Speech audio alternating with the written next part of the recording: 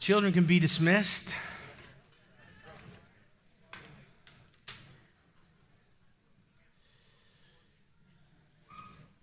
How are we doing out there today?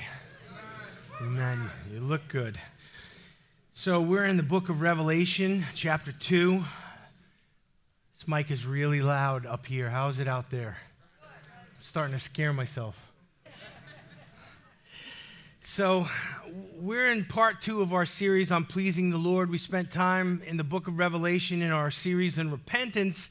We looked at 5 churches that Jesus called to repentance, and we noted that there were 2 churches that didn't get asked to repent. Now, I think it's important that we figure out, what gets us into trouble, and those 5 churches teach us the things that get us into trouble, losing our first love, becoming worldly, all of these things that we covered. But we also have to look at the 2 churches that Jesus had no correction or criticism of to find out what pleases the Lord.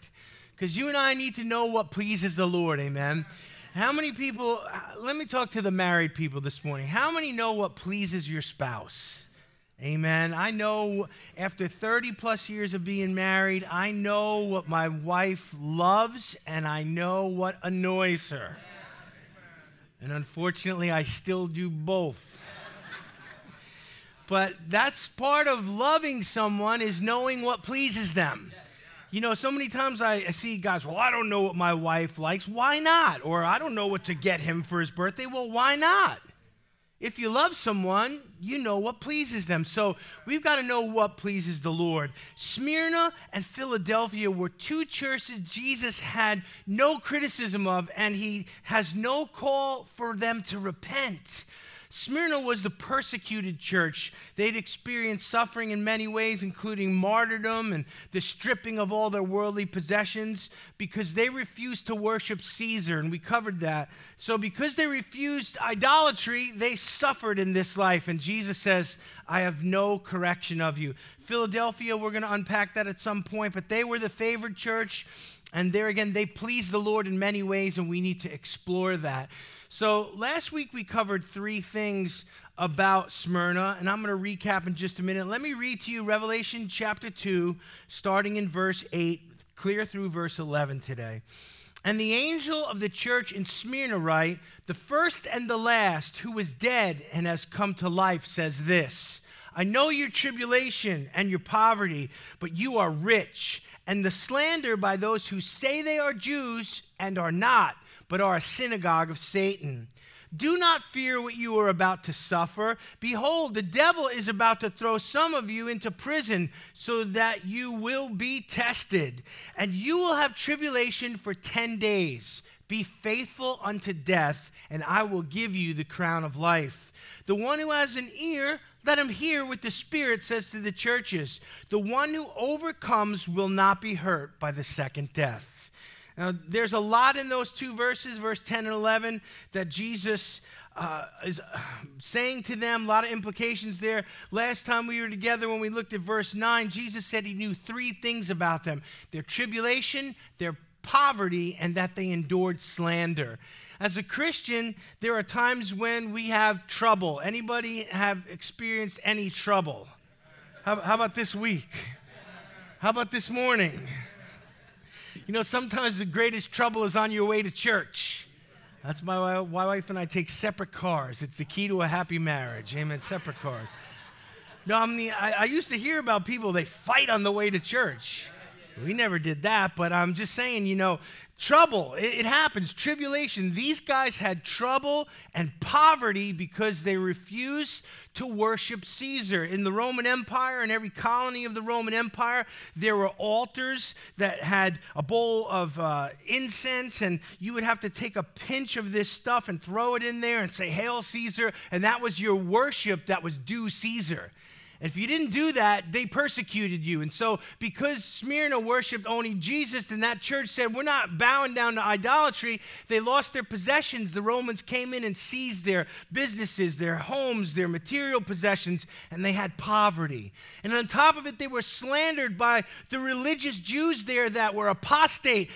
I'm not saying the Jews or all the synagogues. Jesus points to a group of them because they were religious, but they were lost, and they didn't follow the Old Testament or the covenant of Moses, or they didn't follow the commandments. They were just about religion, and they hated the Christians. And they lied about them constantly. In Rome, the Christians were blamed for everything. If there was a flood, it was the Christians' fault. If there was no rain, it was the Christians' fault. They took Christians and used them to light the Colosseums with them, and they fed them to lions, and they persecuted them. And so if you think it's tough to be a Christian in America today, I just want to say to you with all gentleness, you're soft. A lot of people who went before us suffered in ways, and Smyrna did. So Jesus knew things about them, and he affirms them. Now let's take a look at verse 10 and 11 of this chapter. And as we continue here, Smyrna is warned of what lies ahead of them. Jesus says to them, verse 10, "Do not fear what you are about to suffer." Now, in this text here, Jesus, as always, is brutally honest with the children of God. He tells them what things they're about to suffer, and he actually lists some specifics. Now, I want you to notice, Jesus doesn't say, here's how to hide from the suffering, here's how to run from it, here's how you can escape or avoid suffering. No, he doesn't tell them to do any of those things. He tells them not to be afraid of it. Now, I don't know about you, but telling a person who's afraid not to be afraid seems like an exercise in futility. Most of us know if a person's paralyzed with fear and they're afraid, telling them not to be afraid is like telling a really angry person to calm down. How good does that work? You get your spouse all lathered up in an argument and they're angry, and you just look at them and go, I wish you would calm down. All the married people look scared. All the single people are going, But I know when my wife's really angry and I've made her angry, I don't say that. I've never said that. I throw chocolate at her. I show her pictures of the beach. These are the things that work. But you don't say to a mad person, calm down. And you don't say to a person who's paralyzed with fear, don't be afraid. Seems like, it wouldn't work. You think about that little kid standing on the edge of the pool, and you're trying to teach them to jump in, and they're standing there scared, and they're shaking, and you see them like this. I've seen so many kids, and the dads go like, come on, trust me, come on. And no, because they're scared. Many times in our spiritual walk, God's in the pool, and he's come on in. You're going to love it. The water's good. Come on into the flow of what the Holy Ghost is doing. Come on in. And we're standing at the edge, scared. He doesn't tell them how to avoid what they're about to suffer. He tells them not to be afraid of it. Now, this forces us to look into this idea of fear. And there's three things I want you to know about fear today. Number one, I want you to know the true nature of fear. Fear is not just an emotional response. Fear is not just an intellectual response. Fear is a spirit. See, the Bible says God has not given us a spirit of fear. There are times where fear can grip a group of people or a country or, whatever, that it's almost tangible that you can see what fear does. A nation in the midst of war, a nation in the midst of crisis or natural disaster. You've seen pictures in magazines, time, of just people's faces with abject fear on them, to the point where it's tangible. Fear is not just an emotion, fear is a spirit, and that's what the Bible clues us into. You and I have not been given the spirit of fear. We've been given the spirit of power, love, and a sound mind. That's what Scripture says. So when I'm afraid, that means I'm in a spirit that I really haven't been given by God. And understand something, the nature of fear is to terrorize and to paralyze. Many of us have been afraid of things to the point where we're paralyzed by that fear, and we don't dare take a step towards the things God's calling us to. So understand, the nature of fear is that it is a spirit. It is not from God. It's not just an emotion. It's bigger than that. There's more than that behind it. And I want to say one last thing about this point. Every one of us who believes in Jesus Christ can face and overcome our fears. Amen. Dr. E. Stanley Jones said this. He said, I am inwardly fashioned for faith. Think about all the songs we sang this morning about faith and knocking the giants down and how to use praise as a weapon. Come on, when I hear the worship songs that the Holy Spirit chose and I see that they go right along with the message I'm preaching, I know that God is in charge, amen? But, Dr. E. Stanley said, I'm inwardly fashioned for faith, not fear. Fear is not my native land. Faith is. I am also so made that worry and anxiety are sand in the machinery of my life, and faith is the oil. I want you to get that image in your head. Fear puts sand in the machinery, and faith is oil. Listen to me. You're going to perform better in faith than you are in fear. Did you know that people who worry, people who give into fear, die sooner than people who don't? It's the statistical fact. A Johns Hopkins University doctor said, we don't know why warriors die sooner than non-warriors. We just know that statistically it is a fact. He says, I being a simple man think I know the answer. We were created for faith, not fear. God made us this way. To live in worry is to live against our own internal design.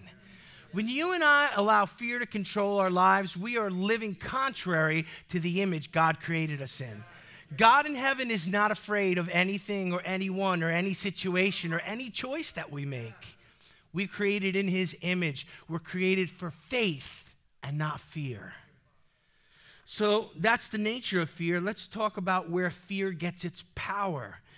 The main thing God wants us to know about fear today is that it only has power over us if we let it. Now, when I say that, it almost bounces off because you think, no, I've been afraid before, and I wasn't making the choice to be afraid. I was just afraid. Well, the truth is, at some point, we did make a choice to be afraid. We allowed the implication of what was in front of us conjure up some things in our mind and create these images that we thought this is going to happen and that's going to happen, and we chose to be afraid. Now, sometimes our first reflex is fear when something happens. Look, if you walk out to your driveway tonight and I jump out of the bushes with a ski mask and a lead pipe, you might be afraid. You won't go, Pastor, you're so silly. No, you're going to be afraid. That's our knee-jerk reflexive action. So fear gets its power in the fact that you and I choose to be afraid. You say, well, how do you know that? There's many places in Scripture, but let's just look at our text, the first 3 words of verse 10. Do not fear. Now, some of you might have missed that, but Jesus is telling them, do not fear, which means we get a vote, which means we get a choice. Come on, are you buying what I'm selling this morning? If he says do not fear, then implicit in that means that we get a choice whether we're going to be afraid or not. We might get scared initially, but then we're going to grab our balance and our faith is going to kick in and we're going to release our faith at fear and drive it out before it takes a grip on our hearts, amen? There's nothing wrong with being scared initially, but when we allow fear to come in and take a grip on our lives, then that's wrong. Because fear only has power over us if we allow it to. He says, do not fear. That means I get a vote, I get a choice, and I choose not to accept the spirit of fear, but I choose to receive the power, the love, and the sound mind that God purchased for me, amen? Once we're not afraid of something anymore, all its power is gone. Think about, children are afraid of a lot of things. When we're little, we're afraid of stuff like we're afraid of the dark. How many people were afraid of the dark? A lot of liars out there. We're afraid. When I was a kid, how many people were positive there was someone under your bed and someone in your closet? Come on. You could hear them breathing in there. I could hear them. We used to watch these monster movies when we were kids, man. And there were times, Pastor Mike, I knew the werewolf was in my closet. He was in there. And we're afraid of things. I remember, calling my parents, Mom, Dad, I'm afraid. And they would come in and see you quivering in there and say, shut up and go to sleep. No. Your parents have had it with you, and now there's this thing. And the thing is, it's that, we're young and we're immature and our imaginations run wild and we choose to be afraid of things that aren't even real.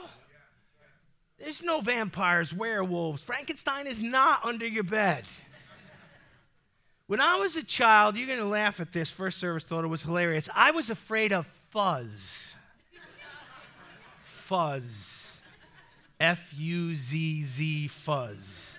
My parents had a big green shag carpet in the apartment we lived in the Bronx, and these balls of fuzz would come up on the carpet.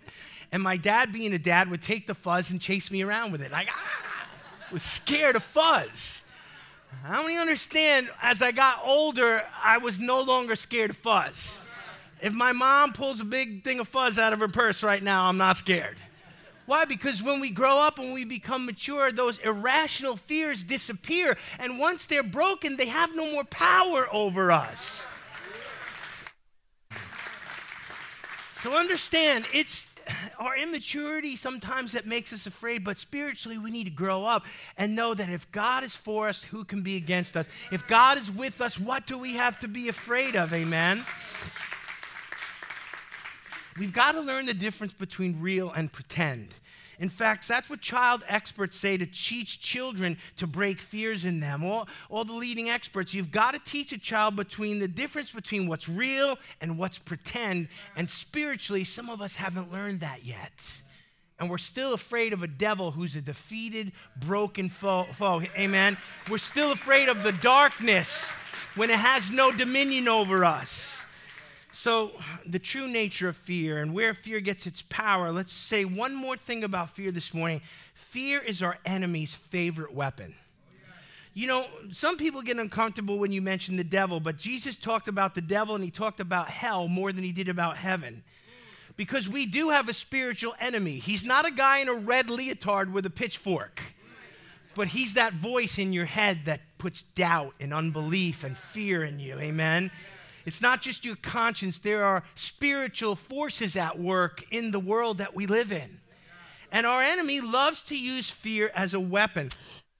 Look what it says here in the text. Do not fear what you're about to suffer. Now listen to this. Behold, the devil is about to throw some of you into prison. Let's just stop there.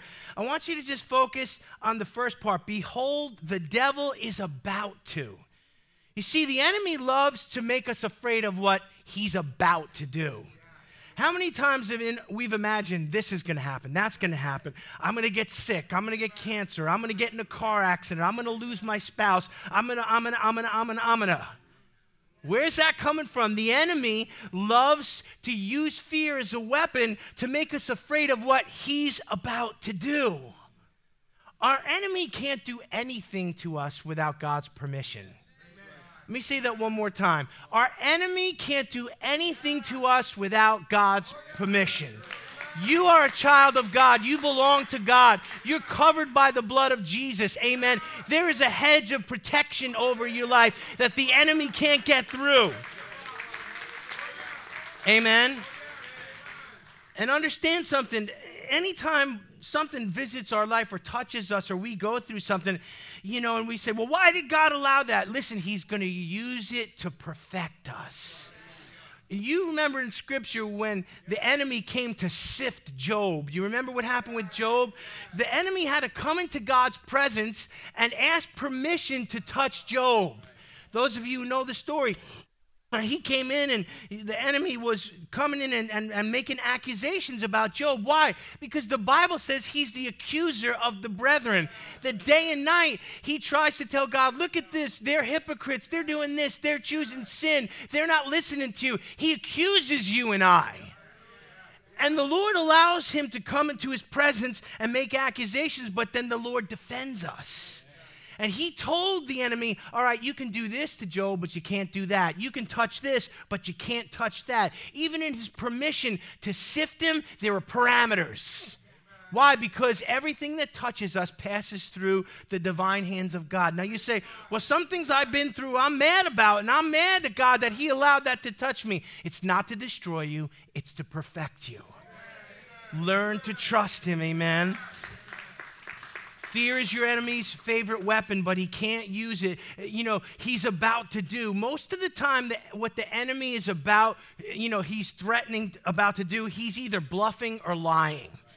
Do you know statistically it's a proven fact that what most people fear never happens in their lives? I'm afraid of this. I'm afraid of getting sick. I'm afraid of doing it. And it doesn't happen. But yet they're afraid of it.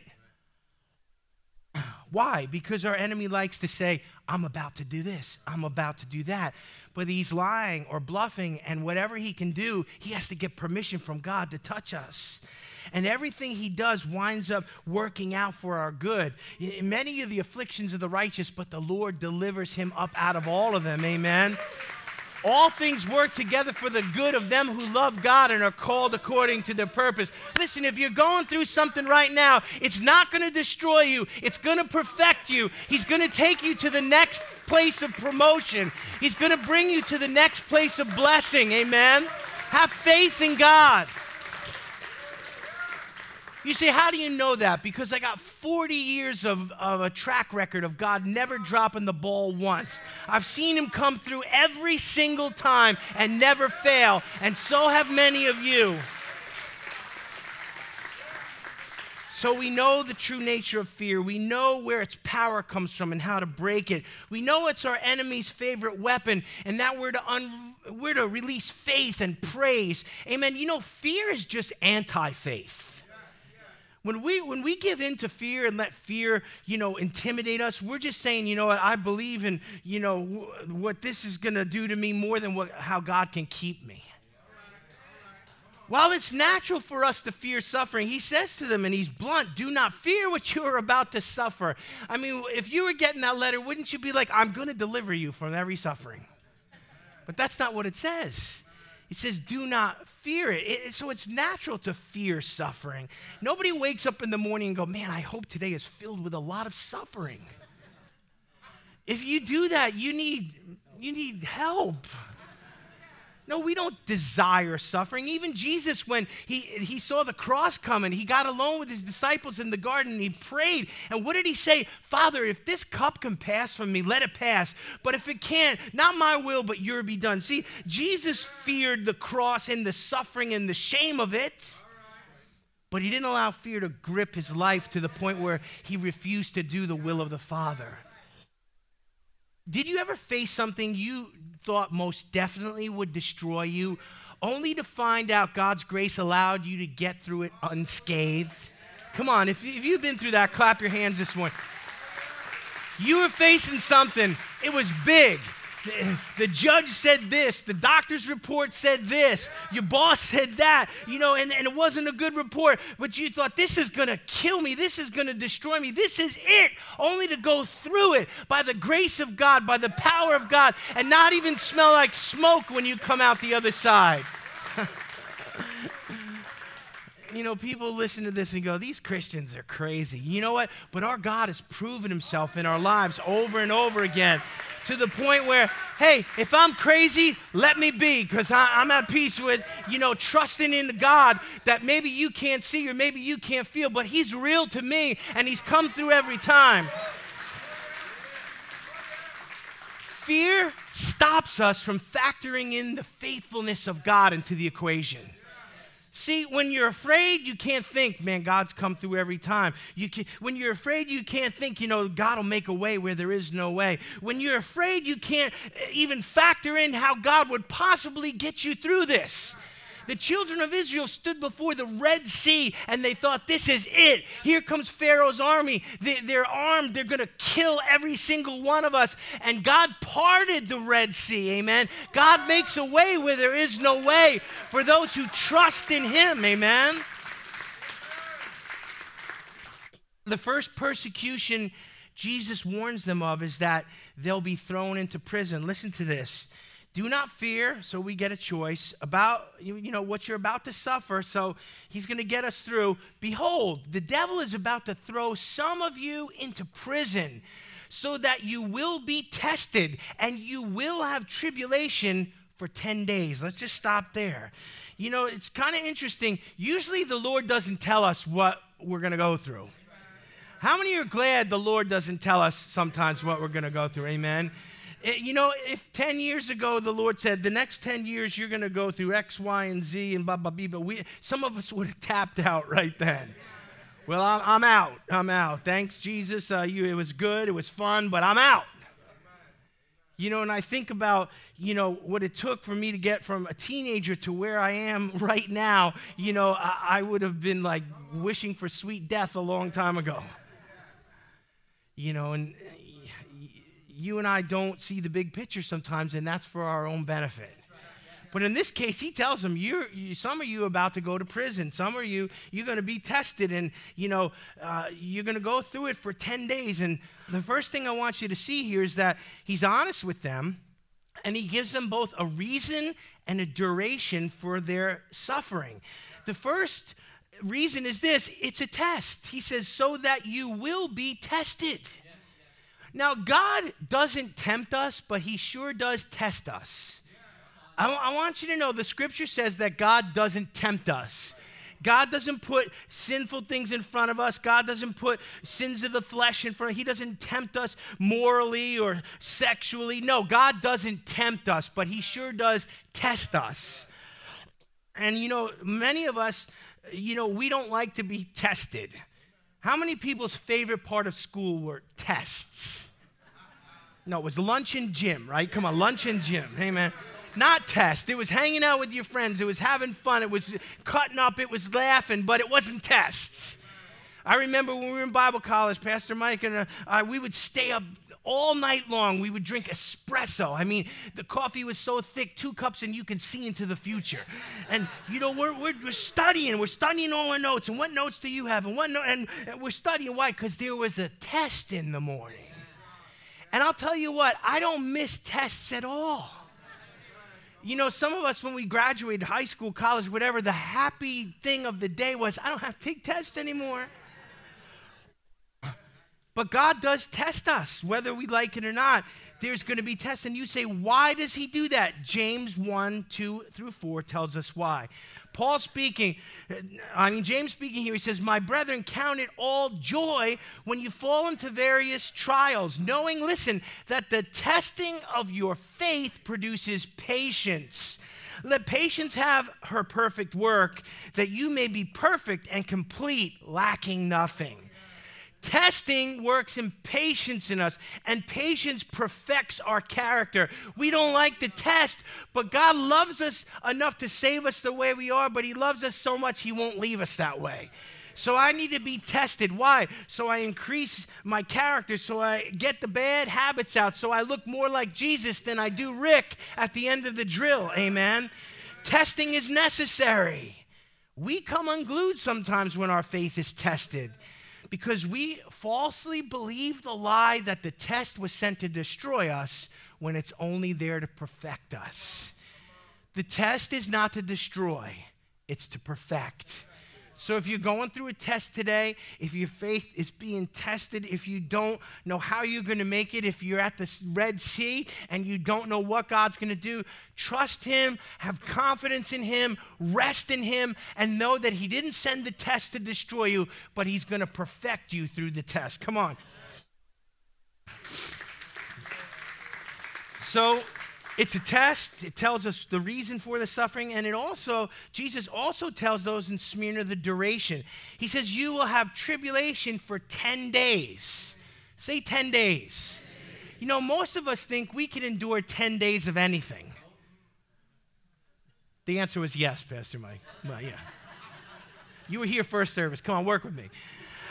Most of us think, I can go through 10 days of being sick. How many had the flu for 10 days, right? You made it, right? You pulled through. I can endure 10 days. Some of us, 10 days in jail, I could do that standing on my head. Come on, where's all my felons out there?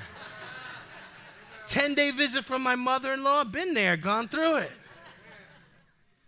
We think 10 days, big deal. 10 days is no big deal. I don't want to burst your bubble, but almost all scholars agree that this is not a literal 10-day period.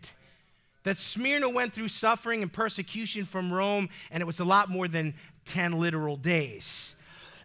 But the point is this: he's giving a duration. And when something has a duration, that means it has a beginning and an end, Lou. And if there's an end, we can see the light at the end of the tunnel, and we can hold on by his grace until we get to the end. Amen? There's a beginning and an end of our trials. There's a beginning and the end of our suffering. It's not going to be forever. The enemy tells you it's going to be forever. It's going to get worse. You're never going to be free. He lies to us, amen? But there's a beginning and an end to our trials. The Bible says things come to pass. And I want you to remember this. They come to pass. They don't come to stay.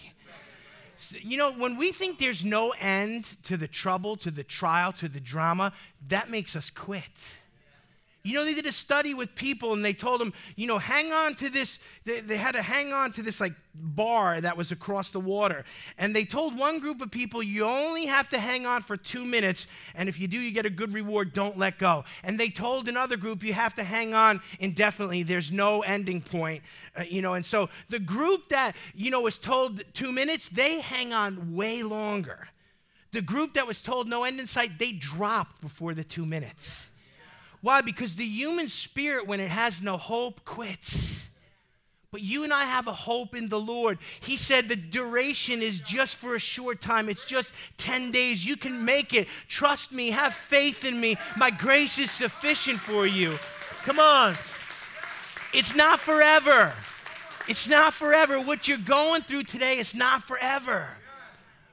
The enemy always tells us it's forever. And you know what? I've been through some stuff, and I know the enemy says it's forever, and it's going to get worse.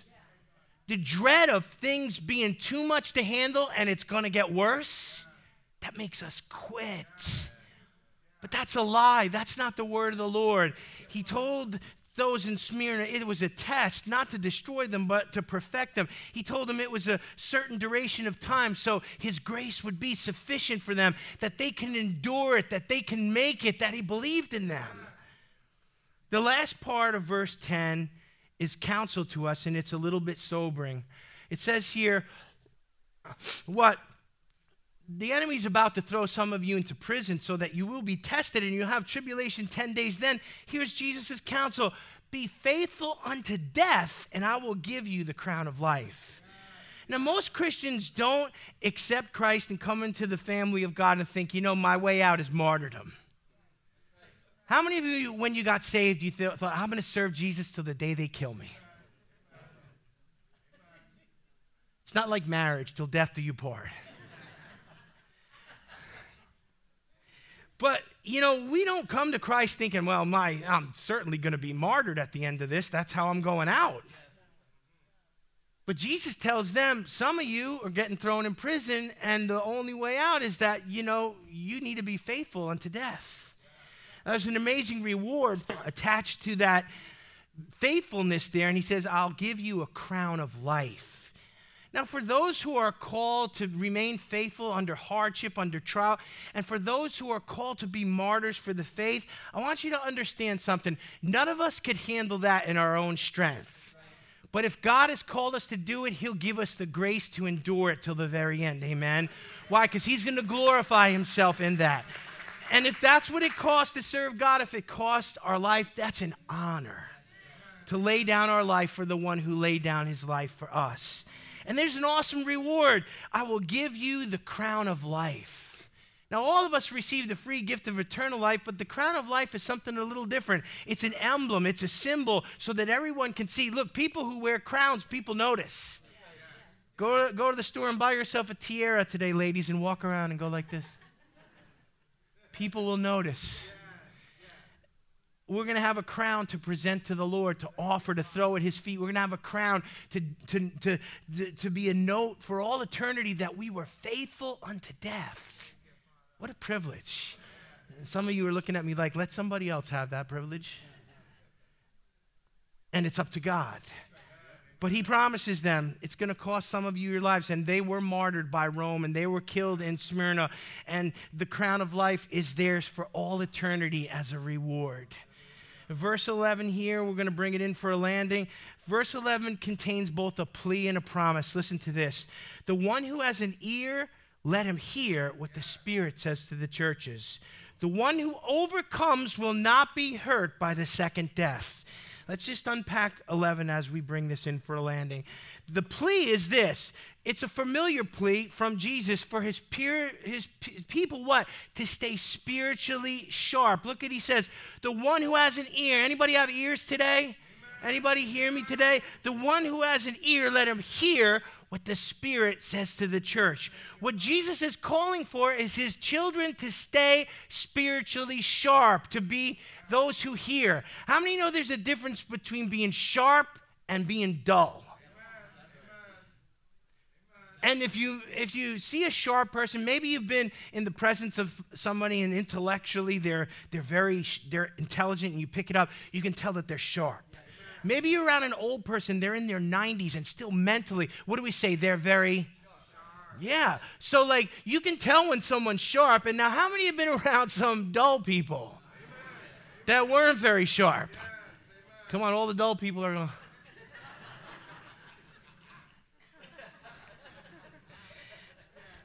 But you can tell, like, when someone's not all there, when they, you said that people say, "Are you with me?" If people ever walk up to you and put a mirror in front of you to see if it fogs up, it's a tough crowd this morning, Tony. But we can tell the difference between sharp and dull. And God is saying, I don't want you to become dull. Why? In Scripture, He says these people have become dull of hearing. With their eyes they don't see, with their ears they don't hear. At least they would repent and I would restore, right? So He doesn't want us spiritually dull. He wants us spiritually sharp. Look, there's only one way to stay spiritually sharp. We've got to stay in the Word of God. We've got to stay on our knees and pray. We've got to stay in church and under the anointing of the Word of God, amen? If you're doing those three things, God will keep you sharp. But if we refuse to do those things, the best of us will get dull. And Jesus gives a plea here. If you got an ear to hear what the Spirit says to the church. Being Spirit-filled is the goal. And Spirit-filled people can become hard of hearing if they stop putting themselves in the place where God can keep them filled. So that's the plea. Here's the promise, and it's an interesting one. There's a promise from Jesus to all who overcome. He says, to the one who overcomes will not be hurt by the second death. And many people don't know this, but, all of us are going to die someday. The interesting thing about life is no one makes it out alive. So all of us have a natural birth and a natural death. If you go to the cemetery, you're going to see stones, and they got a date, the beginning and the end. Born, dead, natural. So unless Jesus comes and catches us up and takes us up in the rapture, all of us are going to die someday. And you're thinking, come on, Pastor, it's the end of church. We're going to go to the diner. We were all excited. And now you're talking about this. Well, death isn't the thing that we should fear the most. It's the second death. And the Bible says that the overcomer will avoid the second death. Now, what is the second death? Well, I am so glad you asked. Revelation 21, 7 through 8. If you're taking notes, write that down. If you're not writing it down, there'll be a quiz after. No, I'm just kidding. Revelation 21, 7 through 8. He who overcomes shall inherit all things, and I will be his God, and he shall be my son. But the cowardly, unbelieving, abominable, murderers, sexual immoral, sorcerers, idolaters, and all liars will have their place in the lake of fire, which burns with fire and brimstone, which is the second death. You see, for the person who rejects Jesus Christ, they will not only die once a natural death, but the Bible talks about the grave giving up the dead, and they'll be brought up at the end of everything to sit before the white throne and to be judged. And the books of life will be opened up. And if your name isn't in there, that means you rejected Jesus Christ. And you say, well, why does it boil all down to Jesus Christ? Because Jesus said, I'm the way, the truth, and the life. No man comes to the Father but by me. He offers us the free gift of eternal life. So for those who say, Jesus, I don't want your eternal life. I don't want your gift. I'm going to make another way. I'm going to go my way. I believe in another way. There's only one way. And those who reject God's free gift of eternal life will not only face the natural death, but the second death, being separated from God for eternity. Now, the horrible thing about the lake of fire is that none of us should go there, because Jesus died so we didn't have to. The horrible thing about the lake of fire is that it was designed to punish Satan and his demons that rebelled against God, but men were never supposed to go there. But men chose to go there and still choose to go there because they reject God's free gift of grace. A plea and a promise. Look, if you serve me, if you love me, if you lay your life down for me, the second death is not going to hurt you. You and I don't have to fear death at all. Oh, death, where is thy victory? Where is thy sting? Amen. There's no sting anymore. Jesus took the sting out of it for us who believe in him. Amen. My prayer is that no one would have to face the second death, that no one would reject Jesus Christ.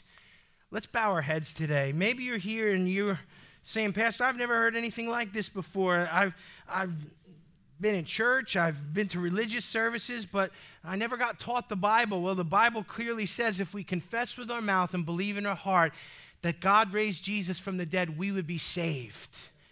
And he made it so simple. All we have to do is acknowledge he's the Savior, acknowledge that we're sinners, and choose him to be our Lord and Savior. If we'll do that, he'll forgive us of our sin. He'll write our names in the Lamb's Book of Life. We will not face the second death. Our eternity will be settled. You said, that sounds too good to be true. Oh, it's not. It is true, and it is good, and it's a free gift of grace that Jesus purchased for us on the cross. If you're here today and you want to be forgiven of your sin, if you want to make Jesus your Savior and you want your eternity settled, I simply want you to slip up your hand and say, I choose to make Jesus my Lord and Savior today. How many people today would say, I want to do that? God bless you, young man. God bless you. Ushers, if you see hands going up, put a pack. Keep your hand up. There are hands going up. God bless you. Father, this morning, I'm praying. This is the most important part of our service. This will change the trajectory of our lives. If you raised your hand today, let's pray a prayer together. Say, Lord Jesus, I recognize you're the Savior. I recognize you died for my sins, and I confess that I'm a sinner. I repent of my sin, and I confess that you rose again. I receive you as my Lord. From this moment forward, I belong to you. In Jesus' name, amen. Now listen to me. If you prayed that prayer right now for the first time and you meant it with all your heart, God has written your name in the Lamb's Book of Life, and your eternity is secure. Listen, it's not about works. It's not about being religious. It's about a relationship with Jesus Christ. So from this moment forward, begin to develop your relationship with him. Read the Bible. Begin to pray. Come to a church that teaches the word. Forget about religion and develop your relationship with Jesus Christ. You'll never be sorry for the relationship you develop with Jesus Christ because it pays eternal dividends. Amen. Welcome to the family of God this morning. Amen.